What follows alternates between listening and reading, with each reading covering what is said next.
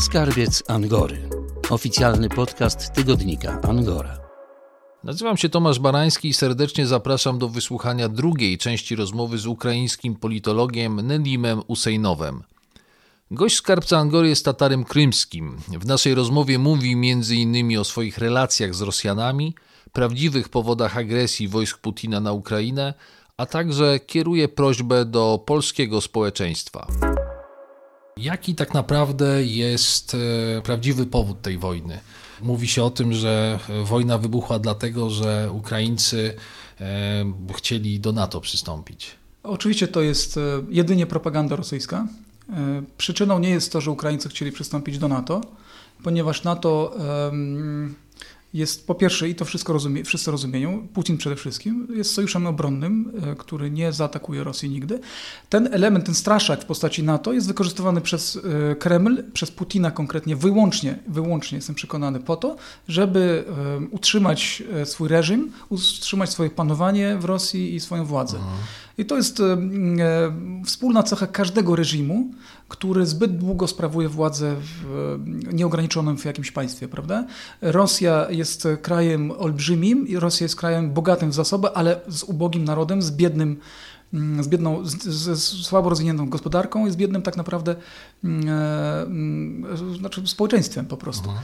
I zamiast skupić się na rozwoju i uporządkowaniu tego państwa, ciągle szuka zaczepek na zewnątrz, prowokując wojnę. Dlaczego? Bo mentalność imperialna, którą są zarażeni Rosjanie, wierzę niestety, że większość z nich, choć nie wszyscy, trzeba to podkreślić, jest podatnym gruntem do właśnie stworzenia takiej ideologii, chociaż ideologią jej nie można nazwać, współczesnej ideologii putinizmu, bo nie ma ani jakiejś tam intelektualnej podbudowy, jakichś konturów, prawda, wyraźnych. Nie możemy powiedzieć o czymś, co jest po prostu zlepkiem jakichś twierdzeń, prawda, i opartych na strachach fantomowych społeczeństwa rosyjskiego. Na politykę wewnętrzną jest to najczęściej nakierowane. Tak, to jest nakierowane na politykę wewnętrzną i tak jak powiedzieliśmy, po to, żeby utrzymać władzę, a żeby utrzymać władzę, Rosjanie muszą wierzyć, że ich imperium jest osaczone przez wrogów i że jest na tyle silne,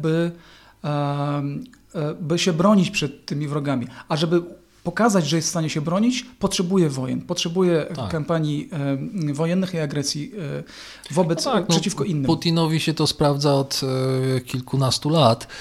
Informacja sprzed kilku dni. Putin spotkał się z przedstawicielami biznesu, no i tłumaczył tym wszystkim biznesmenom, że NATO nie dało mu wyboru, gdyż nie chciało spełnić gwarancji bezpieczeństwa. Argumentował, że Ukraina właśnie była bliska wstąpienia do NATO, co oczywiście jest sprzeczne z prawdą i gdyby tak się stało, to integralność terytorialna Rosji byłaby poważnie zagrożona. No taka jest oficjalne stanowisko Kremla. Tak jak powiedziałem, problemem nie jest to, co mówi Putin, problemem jest to, że to, co on mówi, te argumenty, których używa, są wiarygodne w oczach mieszkańców Rosji, większości społeczeństwa rosyjskiego. I to jest problem. Związane to jest z tym, że, bo myśmy przywykli, wracam tutaj znowu do tego terminu kolonializm, że koloniami nazywaliśmy państwa, prawda, zamorskie, które miały kolonie gdzieś za oceanem, za morzem. Natomiast możemy też, jest cały w ogóle szkoła, czy tam cały szereg różnego rodzaju opracowań naukowych, autorów zachodnich i rosyjskich nawet, którzy o kolonializmie piszą w przypadku Rosji, udowadniając, że tak naprawdę to jest tak samo kolonialne państwo, imperium, czy też twór, który chce być imperium, którego właśnie największym problemem jest to, że nie potrafi się zdekolonizować, że nie potrafi odpuścić tych kolonii i przestać myśleć w kategoriami imperium, które musi panować nad koloniami. To, o czym Pan mówi, myślę, że bardzo ściśle koresponduje z takim interesującym esejem, który kilka dni temu ukazał się w Gazecie Wyborczej. Pisze Maksim Lewada. Bardzo ciekawy tekst. No właśnie wspomina o takim zjawisku jak wstawanie z kolan. Tłumaczy, jak to się stało, że większość Rosjan podchwyciła i popiera tę ideę. No i on dalej tłumaczy, że wstawanie z kolan bez Ukrainy byłoby po prostu niemożliwe. Nie dałoby się zapobiec rozpadowi własnego kraju, gdyby Ukraina poszła na swoje, mówiąc kolokwialnie. Pan już wcześniej jakby tłumaczył, że dlatego między innymi ta wojna wybuchła. Tak, bo jak rozumiemy termin stawanie z kolan? Używane jest w polskiej dyskusji politycznej, wewnętrznej też takie pojęcie, znamy. Tylko że jak w Polsce mówimy o wstawaniu z kolan, to najczęściej taki Polak, Polka pomyśli, że chodzi o właśnie wyższe zarobki, od razu się zacznie porównywać z Europą Zachodnią, że wyższe zarobki, wyższa stopa życia i tak dalej. Natomiast w przypadku Rosjan, większości Rosjan, wstawanie z kolan oznacza przede wszystkim utrzymanie tego imperium, prawda, w jego obecnych granicach i ekspansję terytorialną na zewnątrz. I to jest właśnie ta diametralna różnica w rozumieniu, prawda, definicji tego terminu. Czym jest wstawanie z kolan dla Europejczyka, a czym jest dla Rosjanina. I w tym jest sedno, w tym jest problem. I znowuż ten problem polega na tym, że nie przeprowadzono takiej wewnętrznej dyskusji, czy też edukacji społecznej pod kątem wyleczenia Rosjan z tego wirusa imperskości. Rosja to jedno, natomiast myślę, że takim ważnym prądem, pewnym zjawiskiem było to, że sami Ukraińcy uwierzyli w to, że mogą wybić się na niepodległość, poczuli, czym jest wolność, kiedy się to tak naprawdę zaczęło i myślę, że jest chyba nie do zatrzymania tak naprawdę. Znaczy, ja myślę, że to się zaczęło już pod koniec lat 80., na początku lat 90., kiedy Ukraińcy odzyskiwali niepodległość. Mieliśmy do czynienia z szeregiem różnych rewolucji, prawda? Od rewolucji na granicie pierwszej, później pomarańczowej, później tak zwanej rewolucji godności. I to wszystko jest proces, jakby, który łączy się w logiczną i spójną całość, prawda?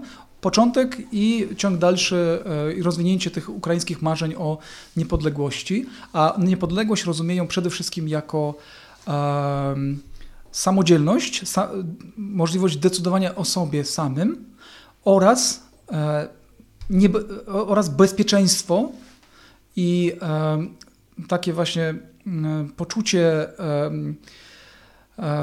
bycia odrębnymi od Rosji. Znam Pana wystąpienia związane z tą wojną. Było takie Pana głośne przemówienie kilka dni przed rozpoczęciem tej inwazji w Ukrainie na Placu Zamkowym. Czy te tezy, które Pan tam głosił, cały czas Pan podtrzymuje? Czy pewne rzeczy nawet można by mocniej powiedzieć, żeby wybrzmiały w sposób bardziej donośny? Mówiłem tam przede wszystkim wtedy o konieczności, o potrzebie dostarczenia Ukrainie broni. Oczywiście podtrzymuję i widzimy dzisiaj, że Zachód, choć bardzo powoli ta refleksja trwa, to zrozumienie tego, co się dzieje i z jak wielką skalą zagrożeń mamy do czynienia, to jednak stopniowo zaczyna to rozumieć i widzimy dzisiaj eszelony tej pomocy, prawda, ruszają na Ukrainie. Tego jest wciąż za mało. I otwartym pozostaje pytanie, a moim zdaniem nie otwarte, tylko zdecydowanie przychylam się to ku opinii wielu ukraińskich ekspertów, że gdyby Zachód to zrobił od razu, prewencyjnie, to zresztą też było w moim przemówieniu wtedy zawarte, to byśmy uniknęli na przykład, być może uniknęlibyśmy, albo prawdopodobnie uniknęlibyśmy Buczy, Irpienia i tak dalej. Tylko że Zachód, Europa Zachodnia, Stany Zjednoczone no, niestety nie odrobiły tych lekcji, prawda, z przeszłości. Ale też Zachód bardzo mylił się, myśląc, że i to było też właśnie, należy to przypisać sukcesowi rosyjskiej propagandy, myśląc, że Ukraina padnie w ciągu kilku dni najwyżej, prawda? Ukraina nie padła, to czyniła opór i wtedy dopiero elity zachodnie zrozumiały, że Ukraina nie padła i teraz jest szansa, żeby tą Ukrainę jednak utrzymać w roli sojusznika Zachodu. No tak, walka toczy się na całego. Mówi pan Zachód, a Marie Le Pen przyleciała do Warszawy i mówiła, że Ukraina należy tak naprawdę należy się Rosji. Czy Marie Le Pen to jest Zachód? Myślę, że tak. Jest częścią Zachodu, a Zachód jest różnorodny. Natomiast kiedy mówimy o Zachodzie, to mam na myśli przynajmniej ten Zachód taki zbiorowy czy kolektywny tak zwany, prawda? Czyli to, co sobą reprezentuje jako głos większości elit politycznych. Tak. Natomiast oczywiście Marine Le Pen jest bardzo złym wyborem, byłaby bardzo złym wyborem Francuzów dla Ukrainy, zwłaszcza w tej sytuacji. Podobnie jak Orban jest moim zdaniem bardzo złym wyborem Węgrów dla Ukrainy również, ale prezydent Macron też powiedział, że Rosjanie i Ukraińcy to bracia. Dzisiaj albo wczoraj, nie pamiętam, powiedział, że to są bratnie narody i dlatego nie użyje słowa ludobójstwo, opisując działania Rosjan w Ukrainie. I to też jest bardzo głęboko zakorzeniony w tej podatności na rosyjską propagandę błąd myśleniowy francuskich elit, obecnego prezydenta. Części francuskich elit, w tym obecnego prezydenta, ale nie tylko francuskich. W Niemczech mamy podobnie, prawda? Prezydent Steinmeier, były minister spraw zagranicznych Niemiec, który próbował pojechać do Kijowa, ale nie dostał zaproszenia od Zełańskiego. No właśnie, słyszałem głosy jednak krytyki, że warto rozmawiać, nawet jeżeli to nie jest zbyt pożądany rozmówca, no to jest jednak niezwykle wpływowy człowiek i może prezydent Zełański powinien zacisnąć zęby i jednak go zaprosić. Podzielam to zdanie, tylko gdybyśmy mieli do czynienia z tą sytuacją w normalnych warunkach, w normalnym czasie, prawda? Nie w czasie wojny. W czasie wojny nie odmawiam prezydentowi Zełańskiemu, ukraińskim elitom, a przede wszystkim społeczeństwu, kierowania się czasem właśnie takimi emocjami, prawda? I pamiętania tych rzeczy, tych słów wypowiedzianych przez Steinmeiera, który mocno lobbował na rzecz Nord Stream 2. No tak, uchodzi za bliskiego przyjaciela bliskie kontakty Putina, z Putinem, z Ławrowem i tak dalej. Oczywiście podzielam tę opinię, że trzeba jednak znaleźć po tym wstępnym nie, które rozumiem, być może gdzieś tam dalej kanałami dyplomatycznymi znaleźć jakieś rozwiązanie, żeby Steinmeier jednak przyjechał do Kijowa, ale nie przyjechał z pustymi rękoma, tylko przywiózł coś konkretnego, prawda? Tak, żeby to społeczeństwo zobaczyło, że rzeczywiście polityk nie tylko przeprosił, bo się pomylił, bo to jest łatwo przeprosić, kiedy już po wszystkim, prawda? Tylko, że może nieodpowiednie słowo, ale jakby trochę odkupił, prawda, te swoje błędy z przeszłości konkretną pomocą na rzecz Ukrainy. Bo pamiętajmy, że my myślimy tutaj o Ukrainie siedząc w bezpiecznych budynkach i w miastach, a oni tam są pod bombami i ostrzałami rakietowymi. I to jest zupełnie inny wtedy sposób myślenia, prawda, o świecie.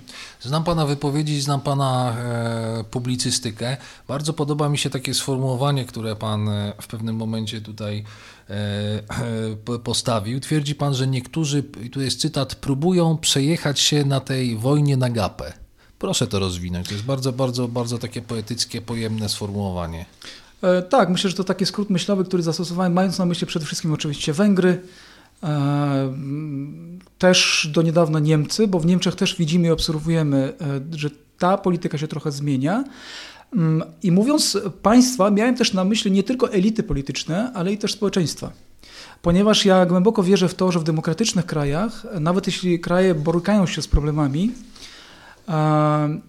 społeczeństwa jednak ponoszą dużą odpowiedzialność za to, co mówią politycy i za politykę, którą uprawiają.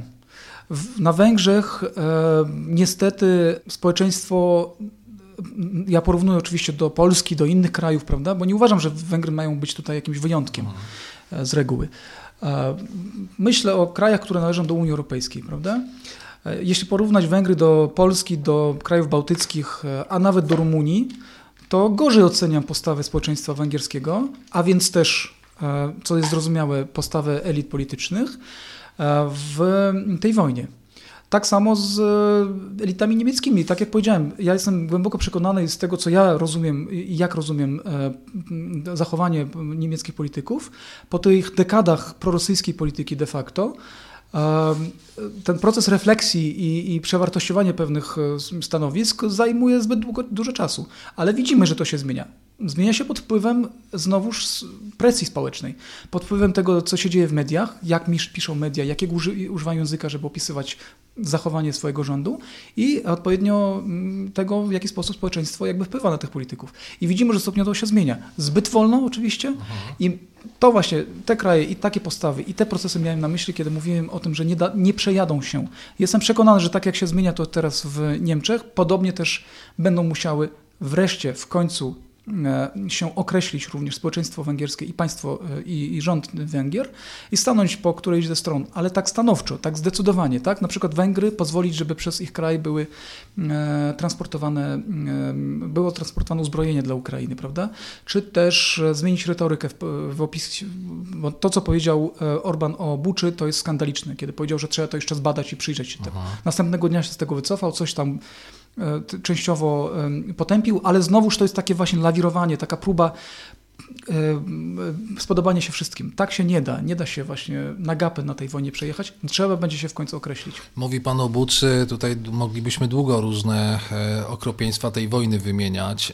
Pan w tych swoich różnych wypowiedziach nawet mówi o tym, że to będą lata, które będą potrzebne, żeby odbudować takie wzajemne zaufanie międzyludzkie. Tak w takim humanistycznym wymiarze, jakbyśmy dwa słowa mogli o tym powiedzieć. Pan zna ludzi, zna pan Rosjan, zna pan Węgrów, o których pan teraz mówi. Rzeczywiście to może mieć wpływ na takie wzajemne relacje międzyludzkie? Oczywiście, zwłaszcza kiedy przelała się krew, bo mówię tutaj przede wszystkim o Rosji i stosunku Ukraińców do Rosjan. W Ukrainie kolejne pokolenia będą teraz pielęgnować właśnie taką, nie chcę użyć słowa nienawiść, ale jednak nieufność wobec Rosjan. Zwłaszcza jeśli Rosjanie w przeciwieństwie do na przykład pohitlerowskich Niemiec, prawda, nie dokonają takiej samooceny krytycznej i nie odrobią przynajmniej częściowo tej pracy, prawda, nad sobą. Jeśli Rosjanie dalej będą pielęgnować tą taką agresywną, imperialistyczną retorykę, zachowywać się jak imperium, które ma prawo do tego, żeby mieć jakieś strefy wpływów, to Ukraińcy na pewno ani to pokolenie, ani kolejne pokolenia nie będą Rosjan traktować jak sąsiadów, tylko jak wrogów.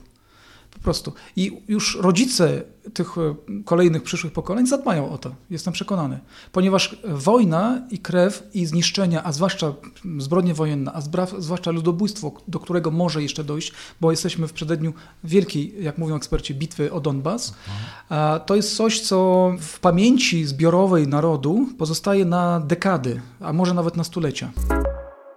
Czy pan w kręgu swoich znajomych ma cały czas Rosjan? Bo gdzieś znalazłem informację, że zerwał pan wiele relacji. Zerwałem wiele relacji z Rosjanami, nie dlatego, że oczywiście na początku wojny, kiedy pisałem, że uważam, że większość Rosjan, ale to nie było, to wynikało z moich obserwacji naprawdę wieloletnich Rosji. Nie tylko jakieś dane badań społecznych, czy tam sondaży pojawiające się w dniach wojny. Nie, pytam o bezpośrednie relacje międzyludzkie. Ludzi z imienia i nazwiska, których pan zna, których pan spotkał na swojej drodze naukowej, czy podczas pracy społecznej, badawczej i tak dalej. Właśnie miałem takie dyskusje z niektórymi znajomymi z Rosji, z którymi pracowałem, którzy nie zrozumieli mojej postawy, którzy nie zgadzali się. Z niektórymi udało mi się dogadać i po prostu żeśmy się rozeszli. Ale niektórzy zachowywali się w sposób, który pokazywał, że to ja mam się czuć winny, a nie oni. Wtedy po prostu zrywałem te kontakty. Natomiast nie zerwałem wszystkich takich kontaktów ze wszystkimi Rosjanami, bo z wieloma z nimi, czym się nie chwalę na swoich tekstach czy na profilu społecznościowym, współpracuję. Pomagamy i wspieramy, bo moja praca polega też na tym, żeby wspierać społeczeństwo obywatelskie w tym regionie, w tym w Rosji i na Białorusi. Szczegółów podawać nie mogę, ale proszę mi uwierzyć, naprawdę z wieloma Rosjanami jestem w kontakcie, którzy wiedzą i znają moją postawę. Ale jakie jest ich stanowisko? Bo też można powiedzieć, że wiele osób z tego kręgu, o którym mówimy, to są ludzie Tak żartobliwie można powiedzieć, którzy siedzą na dwóch krzesłach równocześnie. Jest są takie też takie, powiedzenie. ja nie pytam, to znaczy uważam, że to nie ma sensu pytać najpierw o stanowisko, przy czym bardzo popularnym takim pytaniem od 2014 roku jest takim papierkiem lakmusowym, prawda? Czy jest Krym? Jeżeli Rosjanin jest w stanie odpowiedzieć, że ukraiński bez wahania, wtedy przyjaźnimy się. Jeśli zaczyna się wahać lub kręcić, no to do widzenia. Ja takich pytań nie zadaję, ponieważ uważam, że to nie o to chodzi. Jeżeli nawet ktoś uważa, że Krym to nie kanapka, jak powiedział Nawalny, to jestem w stanie dalej z takim Rosjaninem pracować i dyskutować, ponieważ najważniejsze jest to, żeby z tym człowiekiem można było rozmawiać, prawda, i dyskutować. To znaczy, jeśli mam poczucie, że jestem w stanie przekonać taką osobę, to nie tracę nadziei, nie tracę wiary. Jeśli dochodzę do wniosku, że takiej osoby nie da się przekonać, to najczęściej to jest osoba, która ma problem właśnie z nazwaniem też Putina zbrodniarzem. Aha. Wspomniał Pan o tym, że jesteśmy w przededniu tej wielkiej bitwy o Donbas. Eksperci twierdzą, że może przypominać czasy II wojny światowej, właśnie ten monumentalny charakter, użycie tej broni konwencjonalnej. Pan jest, przynajmniej tak mnie się wydaje, takim zwolennikiem walki o całą pulę, jeżeli mogę to tak nazwać. Zrozumiałem, że Ukraińcy nie powinni zadowolić się jakimś takim pyrrhusowym zwycięstwem, tylko to jest okazja, żeby rzeczywiście, mówiąc brzydko, dobić Rosję i zachować niepodległość, zagrać właśnie o całość Ukrainy. Czy ja dobrze rozumiem? Tak, ale to nie wynika z mojej wojowniczości czy z jakiejś przesadzonej wiary w siłę ukraińskiego oręża, tylko z szczerego przekonania, że Putin inaczej nie odpuści. Jeżeli on jest teraz mocno osłabiony, ponieważ Ukraińcy, bo przyjechał zdemilitaryzować Ukrainę, a tymczasem Ukraińcy demilitaryzują Rosję. Jeżeli tą wojnę zatrzymać w połowie, to znaczy jeśli na przykład zgodzić się na to, że południe i wschód Ukrainy jest okupowany przez Rosję jeszcze na jakiś okres czasu, prawda, to Rosja na 100% wykorzysta ten czas, żeby zebrać siły na nowo i znowu zaatakować. I to jest właśnie ta brutalna prawda i cały tragizm tej sytuacji polega na tym, że ja po prostu jestem przekonany, że celem Putina jest albo podporządkowanie całkowite, albo całkowite zniszczenie Ukrainy. Tak? Nie zadowoli się częściowym rozbiorem Ukrainy. On się zadowoli wyłącznie, kiedy Ukraina przestanie istnieć jako państwo. Dlatego Ukraińcy nie mają wyboru. Ja staram się zbyt często i może zbyt jednoznacznie takich poglądów nie artykułować również na swoim Facebooku, żeby po ukraińsku tego moi znajomi nie czytali, czy też nie rozumieli, ponieważ ja wiem, jak brutalnie brzmią te słowa, prawda? Jak one są, jak mogą być, jakąś panikę mogą gdzieś tam takie są zero-jedynkowe tak naprawdę. Tak, prawda? tak. Ale niestety radykalne. Mamy do czynienia z taką sytuacją, kiedy musimy to rozumieć. I rozumiejąc to, możemy planować różne strategie. Na przykład Ukraina może planować, tak, że oczywiście, ale teraz nie możemy na całość pójść na całość. Musimy też zyskać te 5, 7, 10 lat na odbudowę też własnego potencjału, żeby kiedy Putin znowu zaatakuje, czy też ktoś, kto będzie po Putinie znowu zaatakuje, żebyśmy byli lepiej przygotowani. Dlatego mówię, jeśli tylko Ukraina na to stać siłami i jeśli tylko na to może sobie pozwolić, to trzeba iść do końca. Tym bardziej, że ponieważ pochodzę z Krymu, nie widziałem swojej rodziny, części swojej rodziny, nie byłem na Krymie od 8 lat. To jest też na takim czysto osobistym, ludzkim poziomie dla mnie jakby naturalne, że chciałbym, żeby teraz Krym wrócił do Ukrainy. No tak, eksperci nawet wypowiadają takie dość stanowcze słowa, że nie można pozwolić, żeby Rosja zwyciężyła, bo drugiej szansy już może nie być. Tak. Zgadza się pan z tym? Zgadzam się. Ukraina, jeśli Putin zrealizuje ten swój teraz cel, prawda, który najwyraźniej polega na tym, żeby odciąć Ukrainę od morza, przy czym od obu mórz, i Azowskiego, i Czarnego, czyli zaatakowanie Odessy, oraz zatrzyma się na tym i zmusi Zachód, żeby on zmusił z kolei Kijów, bo Kijów sam z siebie nie zgodzi się, ponieważ ukraińskie społeczeństwo teraz mówi tak, przelali już naszą krew, już jesteśmy tak źli, że gotowi jesteśmy do końca walczyć, tylko dajcie nam czym walczyć, prawda? Coraz więcej osób zgłasza się do batalionów ochotniczych w Ukrainie, brakuje tylko wyposażenia dla tych żołnierzy. Natomiast jeśli odetnie, to gospodarczo bardzo mocno osłabi Ukrainę i Ukraina w kolejnych latach, a nawet dekadach nie będzie w stanie szybciej odbudować się gospodarczo, a więc i militarnie, niż Rosja. I to po prostu będzie takim wyrokiem dla Czyli Ukrainy. znowu zahaczamy o gospodarkę. Powoli kończąc naszą rozmowę, takie może tabloidowe pytanie, czy Ukraińcy boją się Putina, czy tutaj już nie ma czasu na emocje, na strach? To wszystko idzie tak szybko, tak mocno, że każdy robi swoje. Myślę, że Ukraińcy mniej więcej po 2004 roku już nie bali się Putina. A teraz to poczucie braku strachu zastąpiła nienawiść, myślę. Ale taka nienawiść, nie nienawiść, którą projektują na wszystkich Rosjan i która będzie trwała wieki, prawda? I która będzie powodowała, że Ukraińcy będą chcieli zniszczyć Rosjan. Nie. To jest nienawiść czasów wojny. Nienawiść do Putina właśnie, bardzo spersonalizowana, połączona moim zdaniem z rosnącą pogardą dla w ogóle całego tego systemu i reżimu putinowskiego. Przed nami być może rzeczywiście najważniejsza bitwa tej wojny 2022 roku. Eksperci podkreślają, że nie gesty i słowa, a działania są teraz najważniejsze. Broń, o której Pan wspomina. No i teraz pytanie. Prezydent Andrzej Duda z innymi prezydentami leci do Kijowa. To są właśnie konkrety? Czy to jest gest? Czy to jest konkretny czyn? Myślę, że konkrety, ponieważ razem z prezydentem Dudą jestem pewien i nie będziemy oczywiście o tym tutaj szczegółowo rozmawiać, jadą też wagony konkretnej pomocy, prawda? Konkretnej broni. Bo Zachód, w tym Polska, rozumie, a Polska akurat od początku rozumie, ale Zachód właśnie zrozumiał, że to nie jest wojna o Ukrainę i jej przyszłość. W każdym razie nie tylko. To jest wojna w ogóle o wiarygodność całego tego systemu zachodniego, prawda, prawa międzynarodowego, wartości, na których ten Zachód się opiera, ale i też zdolności tego Zachodu do tego, żeby się bronić przed agresorami, przed właśnie tą taką despocją, czy to ze wschodu, czy z południa, czy skądkolwiek. Nie chcę tutaj geograficznie, prawda, określać mianem despocja, znaczy wieszać tej łatki despocja na konkretny region świata, bo byłoby to nadużycie. Natomiast Zachód, który nie jest w stanie się obronić przed jakąkolwiek despocją, skądkolwiek by ona przybyła, traci bardzo wiele, ponieważ te kraje, w których społeczeństwa wciąż jeszcze wierzą w ideę Zachodu, również te społeczeństwa w tych krajach opuszczą ręce, bo powiedzą, że ten Zachód nawet siebie nie jest w stanie obronić, to co on nam może zaoferować?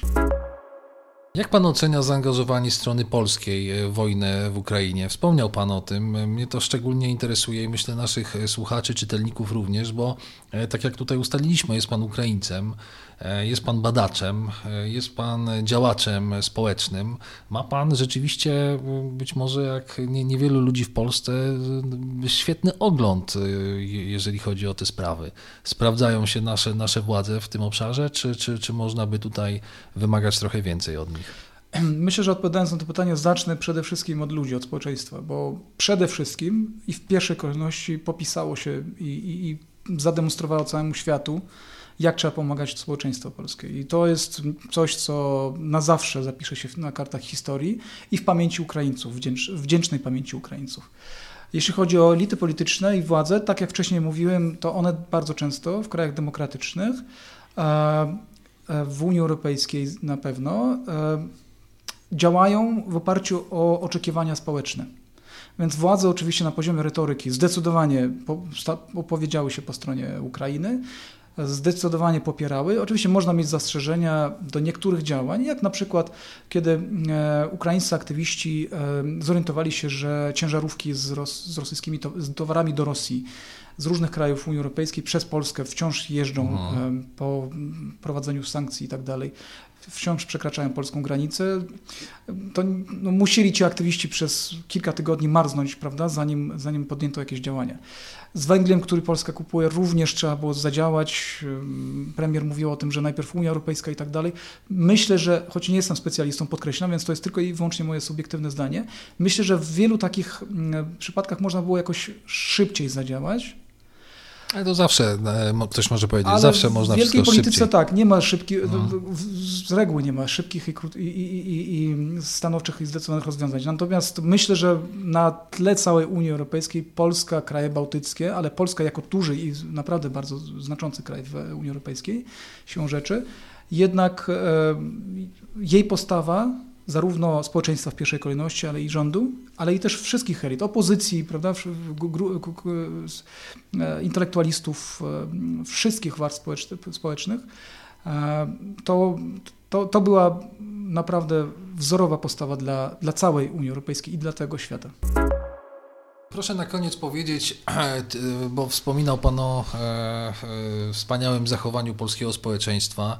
Dość wysoko ocenia Pan naszą administrację, jeżeli chodzi o pomaganie stronie ukraińskiej w tej wojnie. Ma Pan taką okazję teraz, no, mówi Pan do słuchaczy, czytelników tygodnika Angora. Co my jako ludzie, jako Polacy, jako Europejczycy możemy jeszcze dla Ukrainy zrobić? Jedna rzecz, o którą bym zaapelował, bo ten wspaniały gest w ogóle, który zrobił na mnie ogromne wrażenie, trzeba utrzymać i trochę mieć cierpliwości, ponieważ wiemy, jak działają te kolejne fazy, prawda, wojny, że po początkowym entuzjazmie tej pomocy, kiedy Polacy otworzyli nie tylko portfele, ale i domy swoje dla Ukraińców, nieuchronnie przyjdzie faza takiego zmęczenia wojną. Później będziemy czasem gdzieś, nie tak masowo, ale ulegali różnym sprzecznym informacjom, prawda? Bo mnóstwo jest też w Polsce różnych środowisk i ludzi, którzy źle życzą Ukraińcom. Proszę się temu nie poddawać, takim myślom, takim informacjom. Proszę jeszcze trochę wytrzymać, bo wojna trwa. I tej pomocy Ukraińcy będą potrzebowali. Oczywiście teraz mniej będzie ich przejeżdżało, ale te 2,5, nie wiem, 3 miliony Ukraińców, którzy przyjechali już do Polski, trzeba rozumieć też, że prawie oni też reprezentują sobą całe spektrum społeczeństwa ukraińskiego, prawda? Są ludzie z wykształceniem, bez wykształcenia, ale też są ludzie z różnym takim backgroundem, bym powiedział, nie do końca mile widzianym w każdym społeczeństwie, prawda? Są ludzie, którzy... To statystycznie wynika, bo ze dokładnie, statystyki. To w każdym społeczeństwie są tacy ludzie, są różni ludzie. I to jest, tak jak powiedziałem, cały przekrój ukraińskiego społeczeństwa przyjechał tutaj i na podstawie zachowań niegodnych, które są nieuniknione. Tak jakby Polacy, nie daj Boże, musieli gdzieś wyjeżdżać w związku z tym, co dzieje się w ich kraju, też byłoby to nieuniknione. To proszę nie projektować tego na całe społeczeństwo i nie zmieniać swojego nastawienia wobec wszystkich Ukraińców na podstawie pojedynczych sytuacji różnych, które mogą się zdarzyć. Mówi Pan jeszcze trochę wytrzymać. Właściwie nikt nie wie, jak długo jeszcze, bo zarówno ludzie od spraw wojskowości nie wiedzą, politycy nie wiedzą. Pan jako naukowiec też pewnie nie wie, kiedy ta wojna się skończy. Oczywiście na 100% bym nie mógł powiedzieć, ponieważ nie zajmuję się tym, nie jestem decydentem, ale mam wewnętrzne przekonanie, które opiera się na mojej wiedzy, na moich doświadczeniach oraz na mojej takiej może trochę intuicji, że wiele tutaj zależy, a właściwie to większość teraz zależy, bo to, co Ukraińcy zademonstrowali, to już jest jakby podstawa, fundament całego tego przyszłego właśnie budynku zwycięstwa nad rosyjską despocją, zależy od Zachodu, od jego postawy. Jeśli Zachód przekaże Ukrainie odpowiednią ilość uzbrojenia ciężkiego, czołgów, rakiet i tak dalej, nie po to, żeby zabijać Rosjan, nie po to, żeby atakować, tylko po to, żeby zademonstrować Rosji, że nie wygra tej wojny, że nie osiągnie swoich celów. Być może w ten sposób Putin albo generałowie putinowscy nie oddadzą tych wielu strzałów z rakiet, prawda? Nie wystrzelą tych rakiet. Ale Pana zdaniem mówimy o perspektywie tygodni, miesięcy, bo wielu ekspertów uważa, że to może pójść na wojnę, na wyniszczenie, która będzie trwała wręcz kilka lat. Jeśli Ukraina osiągnie miażdżącą przewagę w uzbrojeniu przede wszystkim, to ja myślę, że ta wojna może potrwać jeszcze kilka miesięcy, a nie kilka lat, jak mówili niektórzy amerykańscy nawet urzędnicy, prawda? Ponieważ Rosja to wielki kraj, Rosja ma też wiele wewnętrznych problemów, również uśpionych, różnego rodzaju potencjalnych separatyzmów, ale i też pretensji terytorialnych innych państw wobec Rosji. Więc oni muszą myśleć o tym, czym będą ewentualnie takie ataki, czy też takie pretensje odpierać, czym będą dalej świat straszyć. Słyszymy o tym, że Szwecja, Finlandia chcą do NATO. Oni już tam przy granicach Finlandii już jakieś tam bardzo długa granica. bardzo długa granica.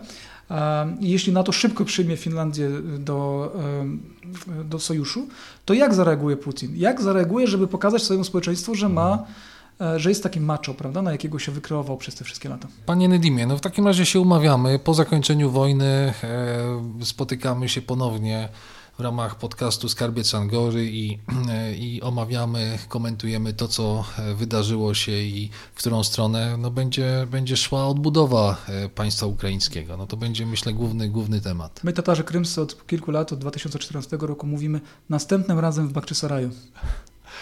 Niech to będzie puenta naszej rozmowy. Ja przypomnę, że gościem Skarbca Angory był Nedim Usejnow, politolog z Uniwersytetu Warszawskiego, specjalista od tematyki wschodniej, reprezentant Światowego Kongresu Tatarów Krymskich. Ja zapraszam Państwa do subskrybowania podcastu Skarbiec Angory na YouTube i w innych serwisach podcastowych.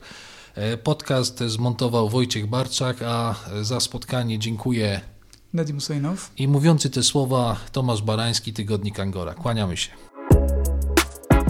Angora. Przegląd prasy krajowej i światowej. W każdy poniedziałek w kioskach na terenie całej Polski.